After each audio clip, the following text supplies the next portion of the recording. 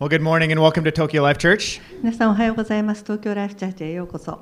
My name is Grant. I'm one of the pastors here. 私の名前はグラントと申します。ここの牧師の一人です。In college, a friend of mine went to a hockey playoff game between Chicago and St. Louis. 大学の頃ですけれども、私の友達がナショナル、ホッケーリーグの、シカゴとそれからセントルイスの、試合を見に行きました。Because he was proud of his hometown, he wore the St. Louis Blues jersey to the game, even though it was in Chicago. で場所はシカゴだったんですけれども、友達はすごく故郷愛が強かったので、セントルイスブルーズというそのチームの、ロゴのついたシャツを着て見に出かけたわけです。Not the wisest decision in such an emotional game, especially in enemy territory. 敵地において非常にもうみんなが興奮するようなそのゲームの場に、敵地にその反対側のチームの衣装を着てシャツを着て乗り込むというのはあまり賢いやり方ではなかったと思います。People ended up yelling at him and even pouring beer on him. で結果的に人々はもう彼を罵詈雑言彼に浴びせて、しかもビールまで振りかける人までいました。Maybe he should have kept his affiliation to himself. 彼は自分がどのチームを応援するかということをこう人に見せない方が賢かったわけです。And sadly, we live in this hostile and kind of divided world today. 今日残念ながら私たちも非常にこういろいろな敵外心の強い、いろいろな違う考えを持った人たちの中に住んでいます。So especially when it comes to religion, sometimes it's encouraged just keep it to ourselves. 特に宗教に関する信じるものに関することっていうのはあんまりこう他の人に自分が何を信じるかと言わない方が賢いとされる世の中です。Here in Japan, we may feel like we're St. Louis fans in Chicago territory. この日本においてこのクリスチャンである私たちはシカゴのという地においてセントルイスのチームの人が感じるような思いをします。We're the minority of those who follow Jesus in a land of Buddhists and Shintos.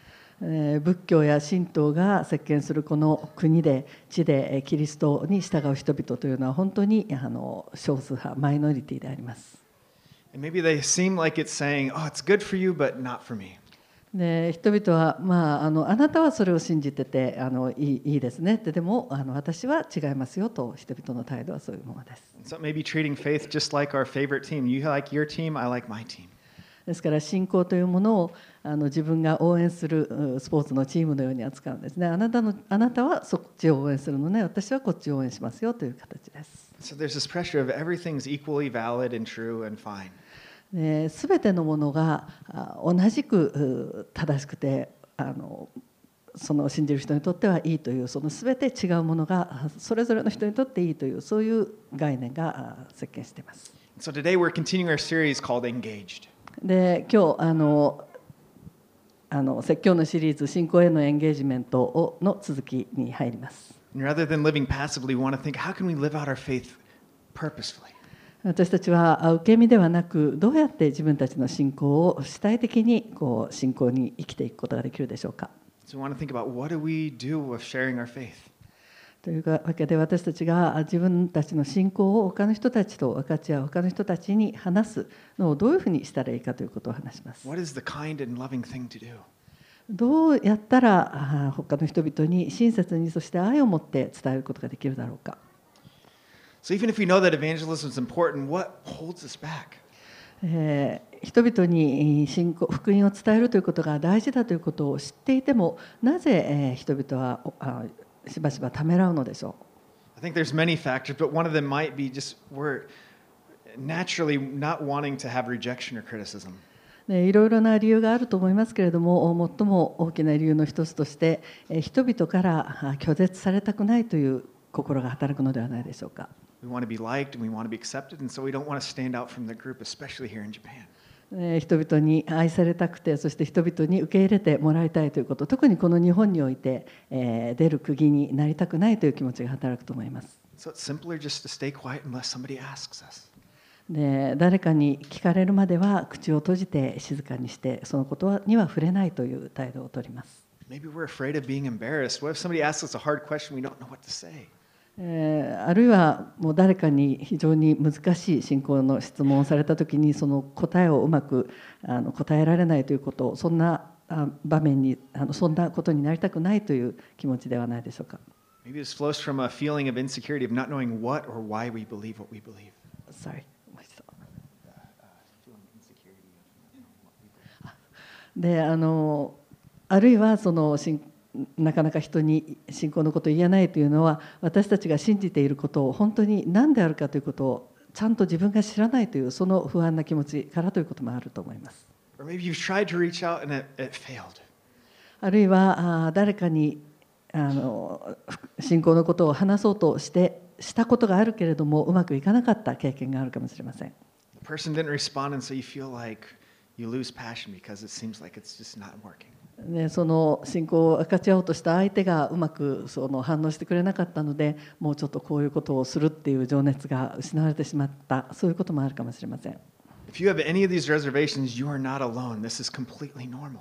でこうしたためらいを感じている方この中にもいらっしゃるかもしれませんけれども皆さんは決して皆さんだけがそういうことではないもう多くの人がそういうことを思いを抱えています。Paul is writing to Christians in modern day Turkey who also had reservations about sharing their faith. パウロは今日の聖書箇所ですけれども今日のトルコであるその地域において、同じように福音を周りの人たちに告げ知らせることにためらいを感じている人々に対して手紙を書いていました。The stakes were a bit higher for them as they faced real persecution and harm because of their beliefs. で彼らはその信仰のゆえに実際に迫害を受けて自分の身を危険にさらしてしまうその信仰を分かち合おうということがあったので今日の私たちのためらいよりももうちょっと現実的な恐れがあったと思います。You might be a bit more cautious about talking about Jesus if it might end you in jail. イエス様のことを他の人に話したことでその結果として牢獄に入れられてしまうというようなことも実際にあったのでなるべく言わないようにするという態度になってしまったのもうなずけます。Sadly, this isn't something from 2,000 years ago. Today, there's still many, many nations where people have to count the cost of really living for Jesus in face of persecution. これは2000年前に終わったことではなくて残念ながら今日においても多くの国々でこうして現実にイエス様のことを話すことによって現実的な迫害を受けてしまうそういう危険に直面している人はたくさんいます。Should we stay silent or do we keep our faith private? そういうことだからといって自分たちの信仰について口を閉ざして他の人に気づかれないように黙っているべきでしょうか。Paul begins by addressing this need that we need to have the right attitude. パウロはまずこの手紙の始めで私たちはまず正しい心の状態から始めなければいけないと言っています。Last week we looked at the need to love one another. 先週私たちが説教の中でお互い同士愛し合わなければいけないということについて話もしました。So how we live is connected to how we live out our mission. 私たちがどういう生き方をするかということが実際私たちが神様から与えられた使命をどう果たしていくかということに直結しているということです。What are people seeing in us? 人々は私たちを見て何を見出すでしょうか。 We're called to live with this particular attitude and this outlook. 私たちはある一定の態度を持って生きなければいけないというふうに言われています。So in a culture that may be resistant to our faith, that we need to live in a certain way. 特に私たちの信仰に対してある程度の抵抗があるような人々が多くいるような国では私たちが生きるその生き方というのが特に大切になってきます。So especially if we feel criticized or attacked, it's our instinct to retaliate by fighting back. 私たちはよく批判されたり拒絶されたりしていると感じたときに何とかしてそれに対してそれに戦おうとそれを跳ねつけようというふうに積極的に動きたくなるものです。So we become easily defensive. というわけで非常に自分の信仰を守ろうとして言い訳的になってしまうわけです。But our attitude is to be like Christ.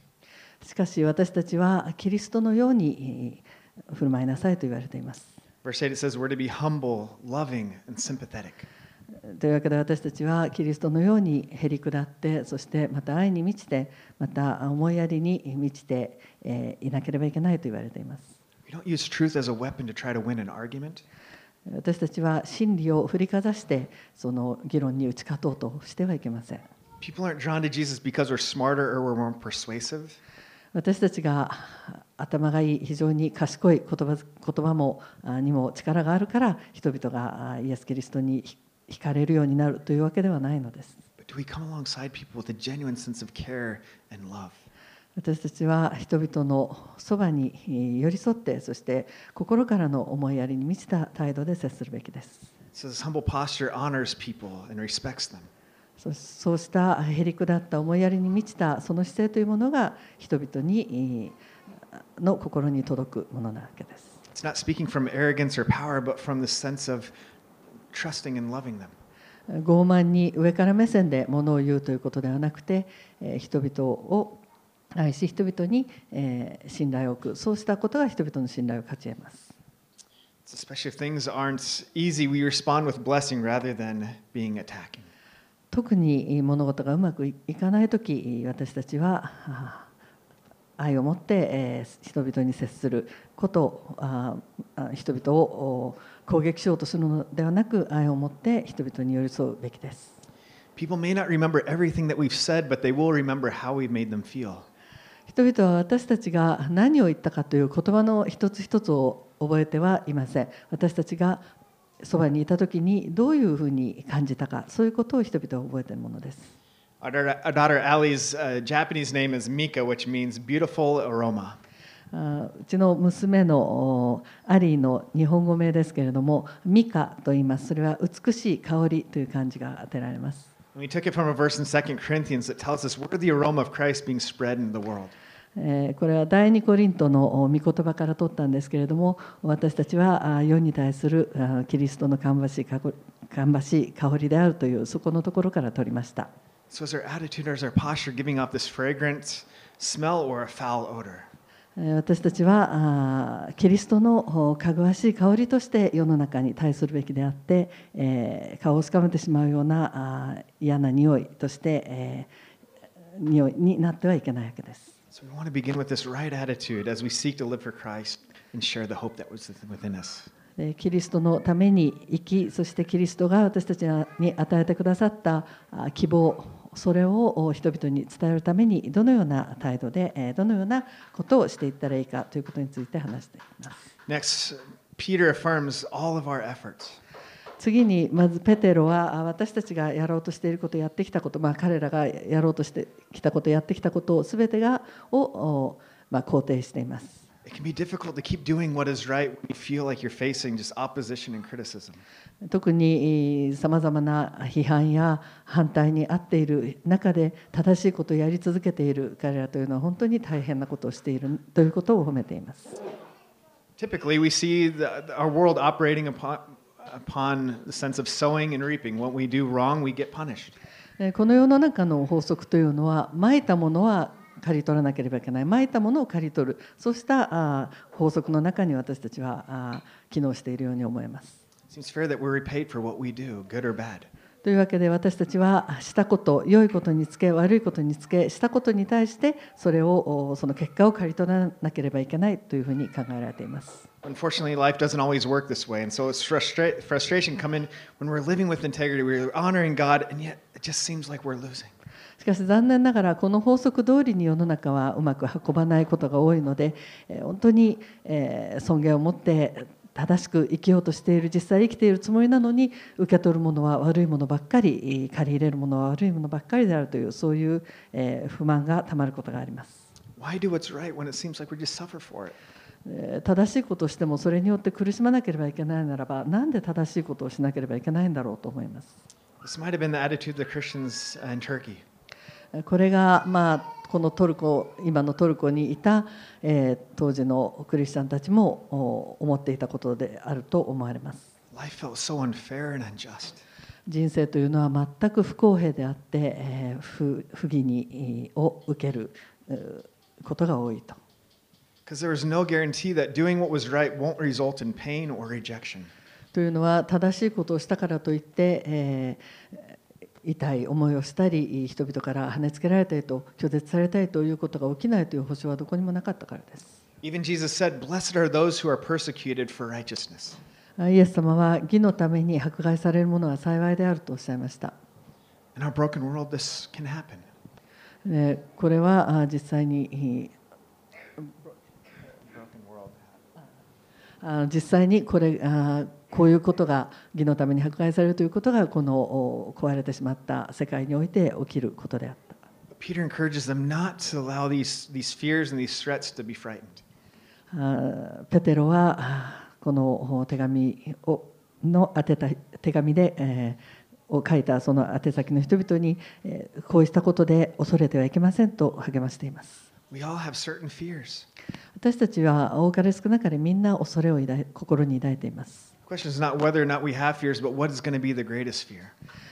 心に恐れを抱いているか抱いていないかということが問題なのではなくて、私たちが心に抱いている最も大きな恐れは何かということです。Is our greatest fear what others might think of us? その恐れというのは他の人々に変に思われたくないというそういう恐れでしょうか。Fear of how we might be treated? あるいは他の人にどういう扱いを受けるか、そうしたことに関する不安でしょうか。Fear of hurting this relationship? あるいはこの人間関係を傷つけてしまうことを恐れる、そうした恐れでしょうか。If we're dominated by these fears, then it's natural that we'll hold back from talking about our faith. でそうしたものに捉えられてしまう、そうした恐れに捉えられてしまっている場合には、往々にしてこの信仰のことを人々に話すということにためらいを感じてしまうものです。But if we fear God more than these things, then that can free us from these pressures. しかしこうしたさまざまな恐れよりももっと神様を恐れる気持ちが強ければ、こうした恐れから解き放たれることができます。Rather than necessarily saying fearing God, I prefer saying because we respect or we revere God, we will do these things. でこの神を恐れるという言葉はちょっと誤解を招きそうな表現であまり好きではないのですが、その神様に畏敬の念を持つ、神様を本当に尊重し尊敬する、そうした意味合いだと思います。それが人生を方向づけるんです。When we're more concerned about what He thinks, these other things can lose their grip. 神様がどう思われるか、神様が何を望んでおられるか、それが一番大事になってくれば、他のことは大した意味を持たなくなります。We also know that God is the ultimate judge.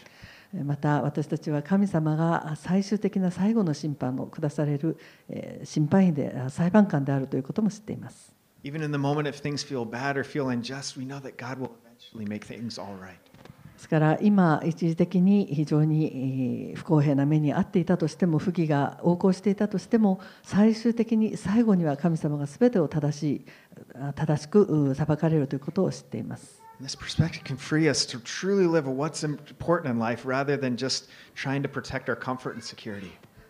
それを本当に知っていれば、私たちは今の目前の実際に目の前にある安心とか目の前の安全、そうしたものに心を煩わされることなく、本当に神様にある安心感というものを持って生きることができます。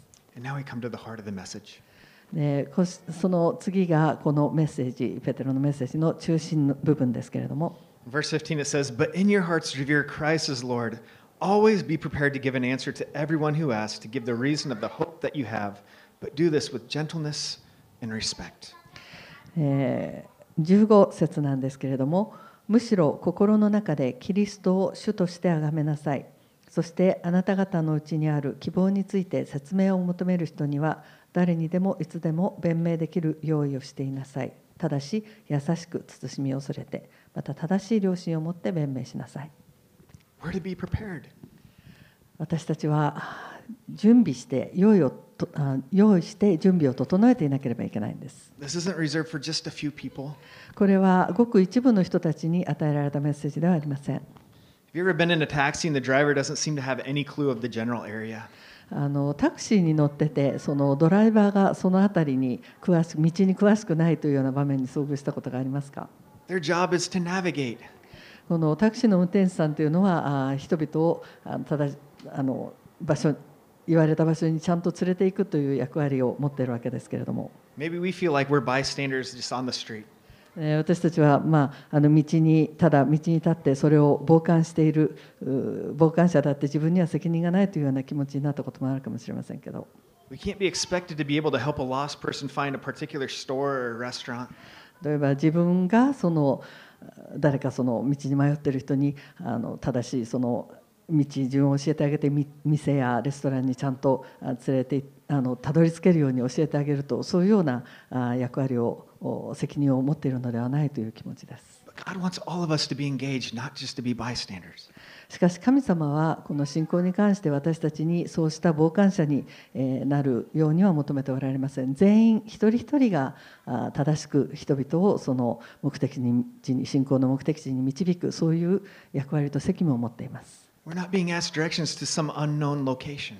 また私たちはその目的地を知らずに道を尋ねられるようなわけではありません。If we encountered the true and living God, then we know how we can point people to what we've experienced. 本当の真の生ける神に出会ったのならば、その真の神様を求める人たちに正しい道順を教えてあげることができるはずです。The time to be ready is now. そしてまたそのできるように整える時というのは今です。Even if you're a new Christian, you have a unique opportunity to share your faith with others in this moment. もし皆さんの中でクリスチャンになったばかりの人がいらっしゃったとしても、皆さんは本当に他に類を見ない非常に得意な機会としてその人々をキリストに導くというそういう力とチャンスを持っています。Most of your friends probably aren't Christians and they've seen something change in you. 皆さんがクリスチャンになったということで、多くのクリスチャンじゃない友達が皆さんの中で何かが変わったということに気づくかもしれません。So even if you feel unqualified, start where you are. Share what you know. ですからそんなキリストのことをまだ説明するほどいろいろ知らないというような自分は準備ができてないというふうに思わないで、そのいるところから始めてください。And if you feel unable to explain something, this can push you to study more, to grow, to understand your faith stronger. そしてキリストのことを説明したいと思っても十分な知識がないと感じたならば、それを原動力としてより聖書を読み祈り、そしてキリストのことを知ってください。As we're called to be salt. 私たちは地の塩となるように神様から命じられています。Notice it says that these Christians are being asked about their faith. They're being asked about their faith. That Christian, Peter. ペテロは私たちが信仰について聞かれたら常に弁明できるようにしなさいというふうに勧めています。Others are noticing something's different about them.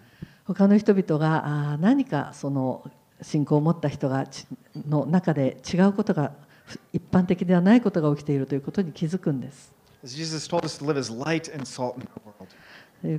というわけでイエス様は私たちにこの地の塩であり世の光である、そうなりなさいと言っています。Salt may be an odd metaphor for our life.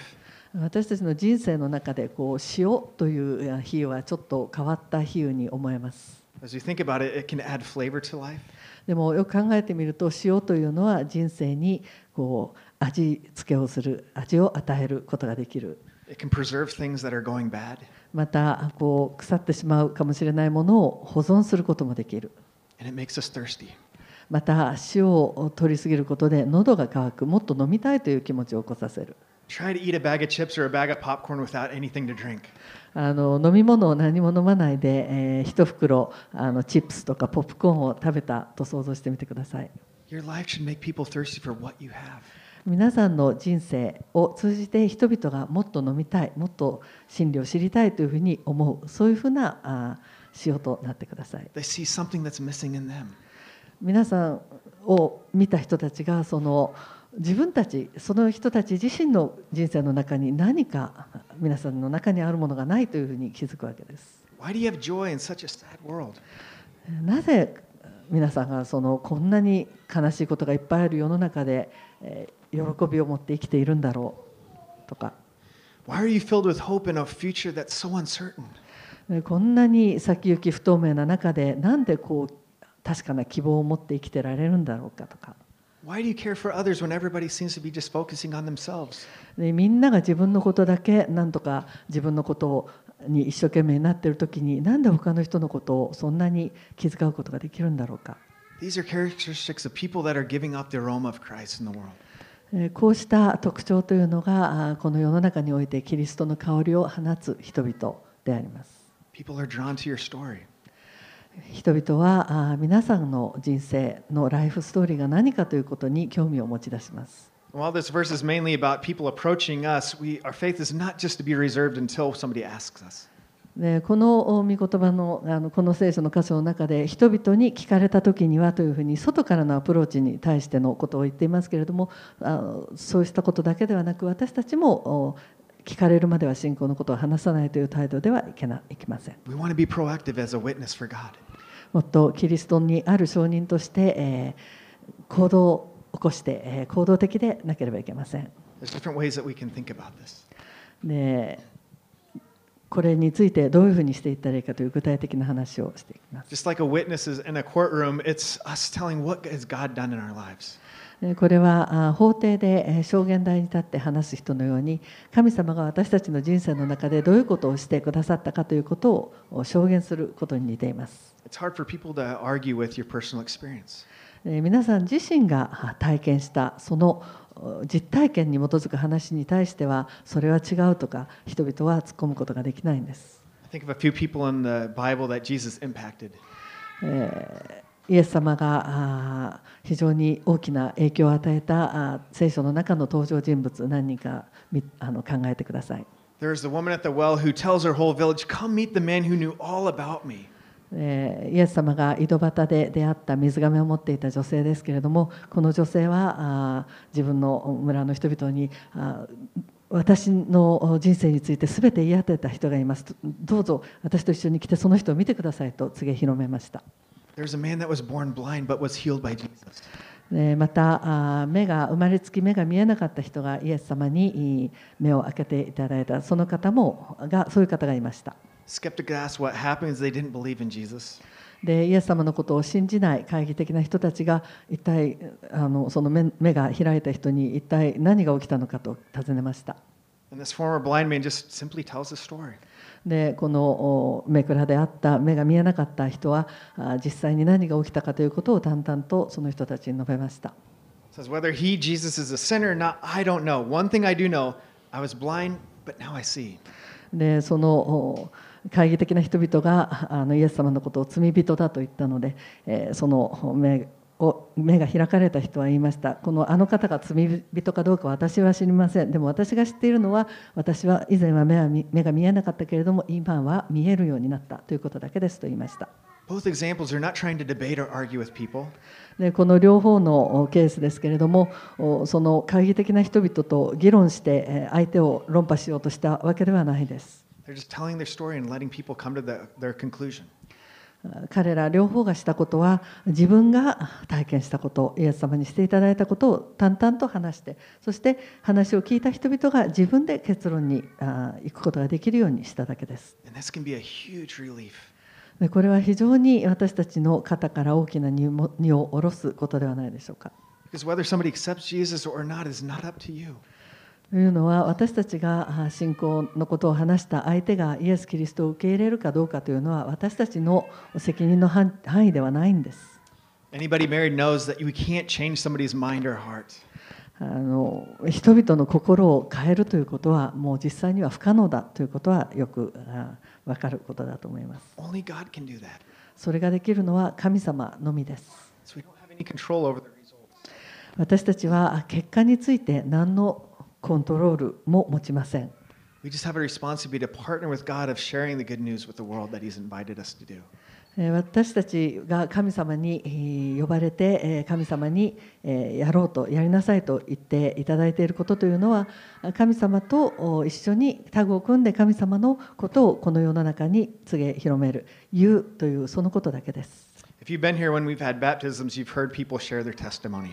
この教会で洗礼式を何度か行っていますけれどもその場に居合わせたことがある方はその洗礼を受ける前に一人一人受ける方が自分の証といって信仰の証を話す場面を見たと思います。And usually these are stories of our salvation, but I mean our testimonies could be of all sorts of things of what God has done in our life.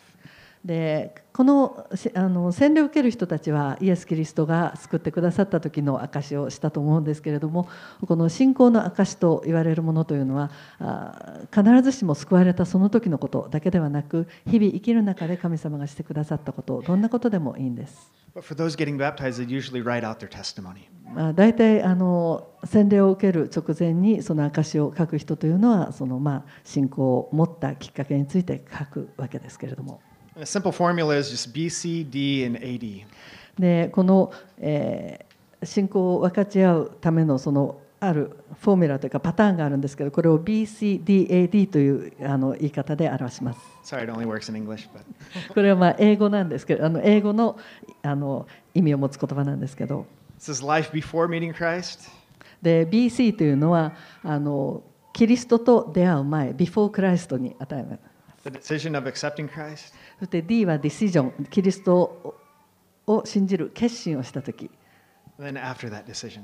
そして AD は After this decision ということで、その真ん中の決心をした後何が起きたかというその3段階です。So, what was your life before Christ? ですからキリストに出会う前の皆さんの人生はどういうものだったでしょうか。How did you realize that you needed Him?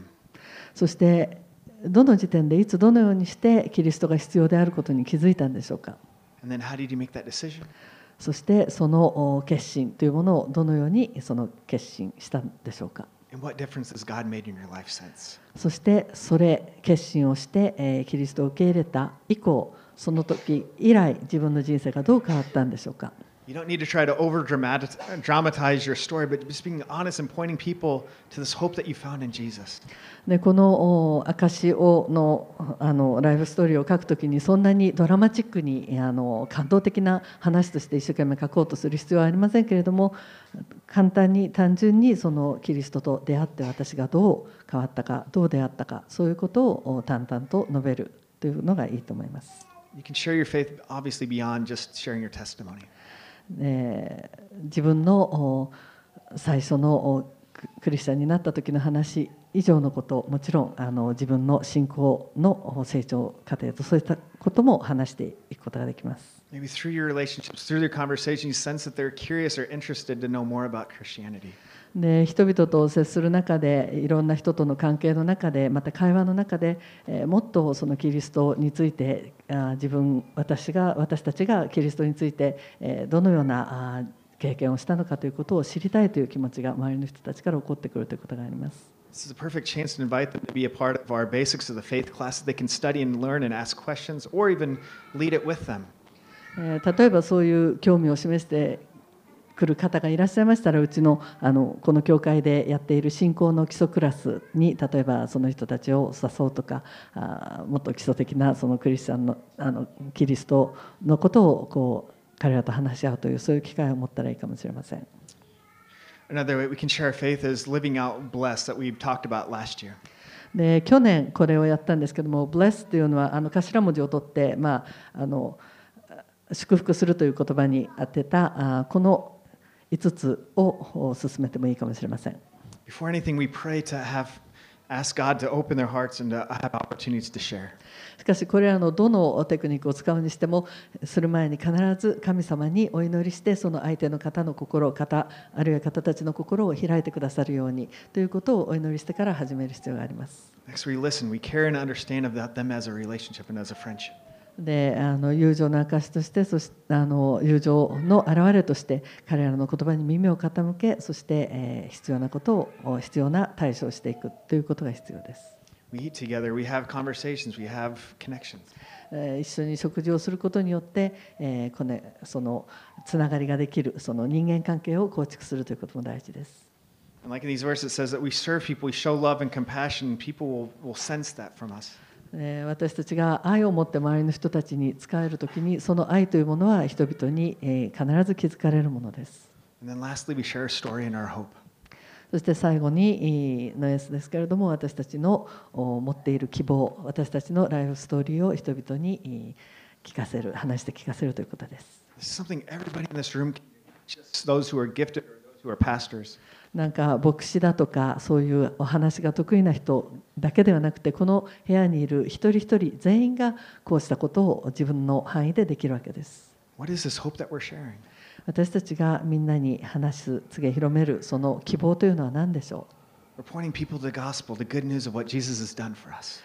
キリストが私たちのためにしてくださった福音、その良い知らせであります。So there's a few simple illustrations that can be memorable and helpful for us.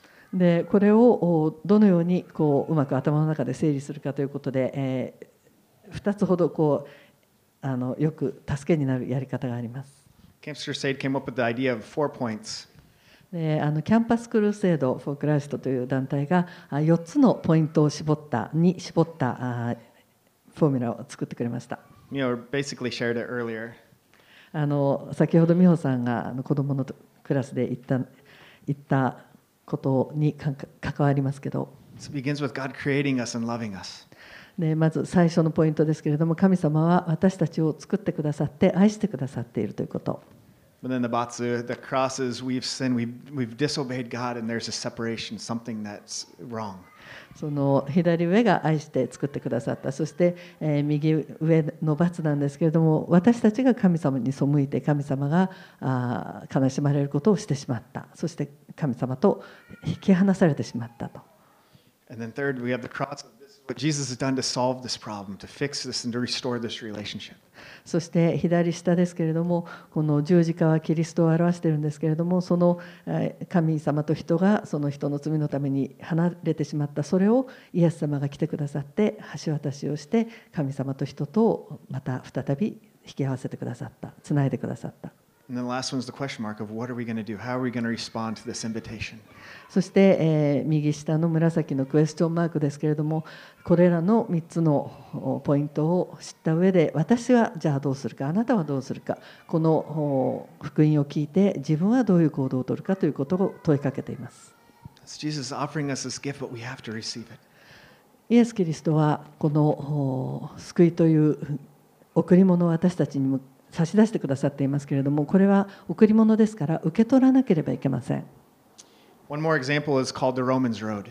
でもう一つ例としてローマ人への手紙を福音書を使ったローマンズロードという言葉があります。ローマンへの道という言葉があります。Just a few verses in Romans, we see what's the problem and solution in our life. このローマ書を使ったいくつかの説を使ってこの救いへの道しるべを示すやり方です。Verse 323, we see that we've all sinned, we've all done something that has disobeyed God. でこのまず3章の23節を最初に挙げるんですけれども、すべての人が罪を犯したために神様からの栄誉を受けることができなくなっているということ。Nobody's perfect. 完璧な人というのは一人もいません。We see that there's a consequence of sin, which is death. そして次に私たちはみんな罪人であるけれども、その罪から来る報酬、罪の結果というのは死であると言っています。But God offers us this gift of eternal life through His Son. でもその神様はその死を私たちが受け取る死という報酬に対して私たちの主イエスキリストにある永遠の命という贈り物を差し出してくださっている。In verse 5-8 it says that this gift is because God loves us so much.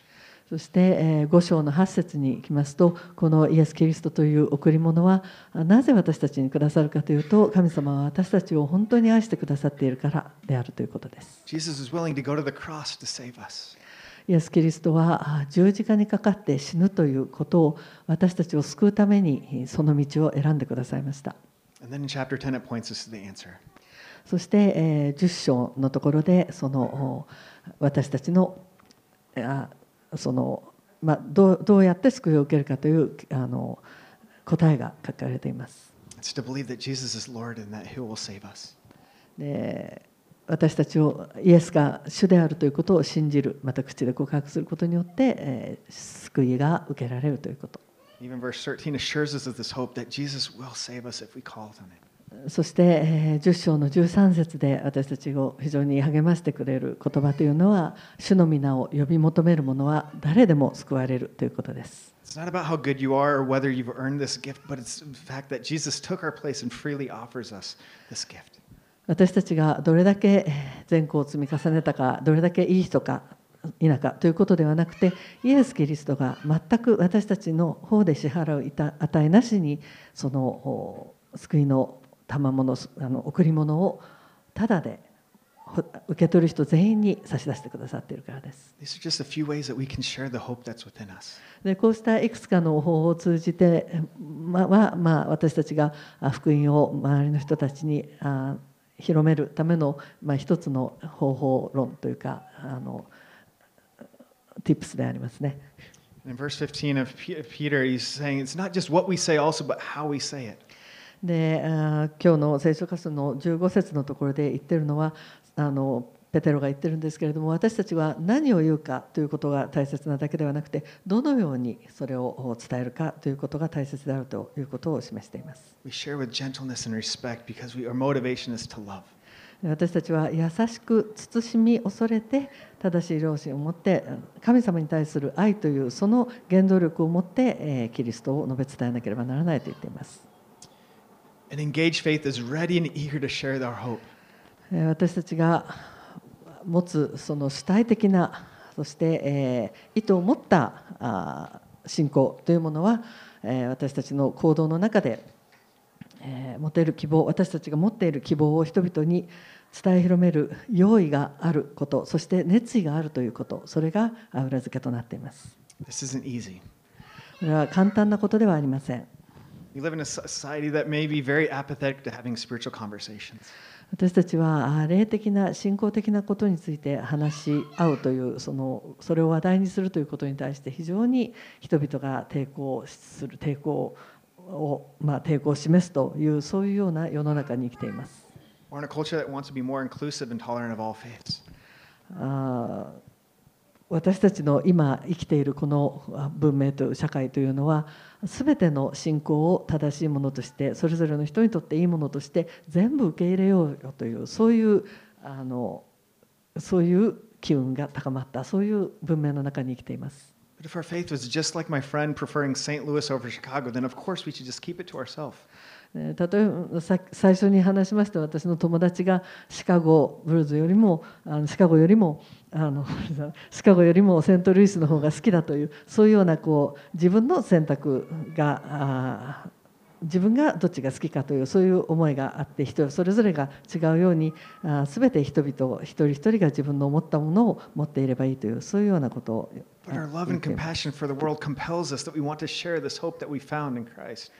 でそういうふうな世の中なんですけれども私たちがキリストにあって、救われたそのキリストに対する思いキリストに対する愛それが私たちを突き動かしてこうした抵抗がたくさんある世の中にあってキリストを述べ伝えたいというそういう原動力が私たちに生まれているんです。If we could find hope just being good enough, then live a good life. で十分十分に生きていけ周りの人に非難されないで生きていけるだけのスタンダードというものが自分にとっての最高のスタンダードであればそれに基づいて自分で頑張って生きていけばいいと思います。And if God is just so loving that everybody's going to be fine, then just live free.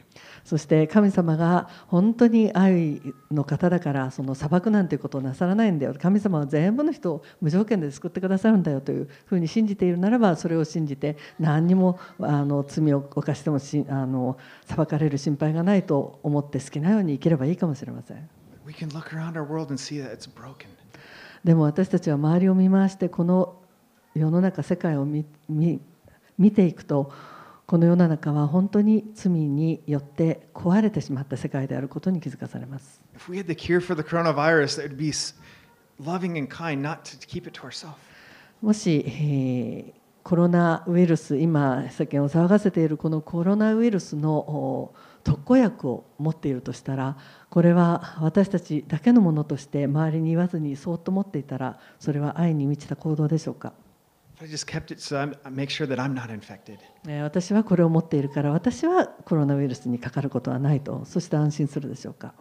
No, we naturally want to share it with ships, share it with China, share it with anybody who's infected. でも周りで、ウイルスに侵されている人たちがいる中でその助かることを知っているならばもう人々にどんどん言ってそれを知らせたいと他の人たちも救われる、助かるように見せたいと思わないでしょうか。You don't keep this good news to yourself. いい知らせ、良いニュースというのは自分だけに留めておくものではないんです。And it's the same with our faith. 私たちの信仰も同じことです。We want a lost and dying world to know where they can find real life and real hope. この失われてしまった、本当に壊れてしまったこの世界にあって、本当の真の間違いのない救い、そして、希望というのを知っていたら、それをみんなに知らせたいんです。This takes time, so be patient. これは本当に私たちは忍耐が必要なことではあります。Practice bless. このブレスのさっきのBLESS のそうした行動を実際に実践していくことが大事です。Be prepared to give an answer for the hope that's within you. 自分がキリストにあって持っているその希望というものをいつでも人に話すことができるように準備していなければいけません。This week, I challenge you to begin praying for who is it that may be on your heart that you want to share with. 今週皆さんに課題を与えますというのは、皆さんお一人お一人がこの福音を伝えるべき相手、神様が示してくださるように祈り始めてください。Lastly, maybe you're here and you can't say with confidence that you have this hope for your future. またおしまいに、今その希望というものが一体何なのかということが自分自身ピンときていない方もこの中にいらっしゃるかもしれません。I want you to know that God loves you and cares for you. それは神様が皆さんお一人お一人を愛していらっしゃる、そしてお一人お一人を気遣っておられるということを本当に自分のこととして知っていただきたいと思います。Jesus died and is offering you this gift of eternal life. イエス・キリストは死んでくださって、そしてそれによって永遠の命というものをお一人お一人に受け入れる一人一人に差し出してくださっています。So the question is, you receive this gift. ですから皆さんお一人お一人への質問です。そのイエス様が差し出してくださっている永遠の命、個人的に受け取りますか、どうしますか。 Please join me in prayer. お祈りしましょう。 Dear Heavenly Father, God, we thank you for your deep love for us. 天の父なる神様、私たち一人一人に与えてくださる深いご愛に感謝いたします。 God, we pray for those in this room and those in this world that they would know that you offer us life and hope. イエス様、この部屋にいる一人一人も、そしてまた世界中の人々にも、イエス様、あなたが私たちを愛してくださっていて、本当の命を差し出してくださっている、受け取るべく差し出してくださっていることを知りますように。And if you're in this room and would like to receive Christ, then please join me in just a simple prayer of acknowledging, God, I know that I'm not perfect. もし今この部屋の中でイエス・キリストを自分の救い主として知らない方がいましたら、心の中でどうか一緒に祈ってください。神様、私は完璧な人間でないことを知っています。My hope is not in how good I am or how I could earn your salvation. 私の望みというのは、希望というのは、私がどれだけいい人になれるか、あるいはどれだけ、自分でその救いを稼ぎ取ることができるかということではありません。But God, I trust that in Jesus, who died for our sins, who lived that perfect life and rose from the grave and gives us this hope. 神様、私は今イエス・キリストを信じます。そのイエス・キリストは完全な罪のない人生を送られ、そして私たちの罪を背負って十字架で死んでくださり、そしてよみがえられました。そしてそのキリストを通じて永遠の命の希望が私たちに与えられることを信じます。God, I want to believe in you and follow you. 神様、あなたを信じて、そしてあなたについていきたいと思います。If you prayed this prayer with me this morning, please raise your hand. If there's anybody who's wanting to follow Jesus for the first time today. もし今朝初めてイエス・キリストに人生を明け渡してイエス・キリストに従いたいと思った人、この祈りを心の中で祈った人いらっしゃいましたら手を挙げてください。God, we love you and we thank you for this time together. 神様、あなたを愛します。そしてこの時、共に過ごしたこの時をあなたに感謝します。We pray all these things in your name. これらすべてを主イエスキリストの皆によってお祈りします。Amen. アーメン。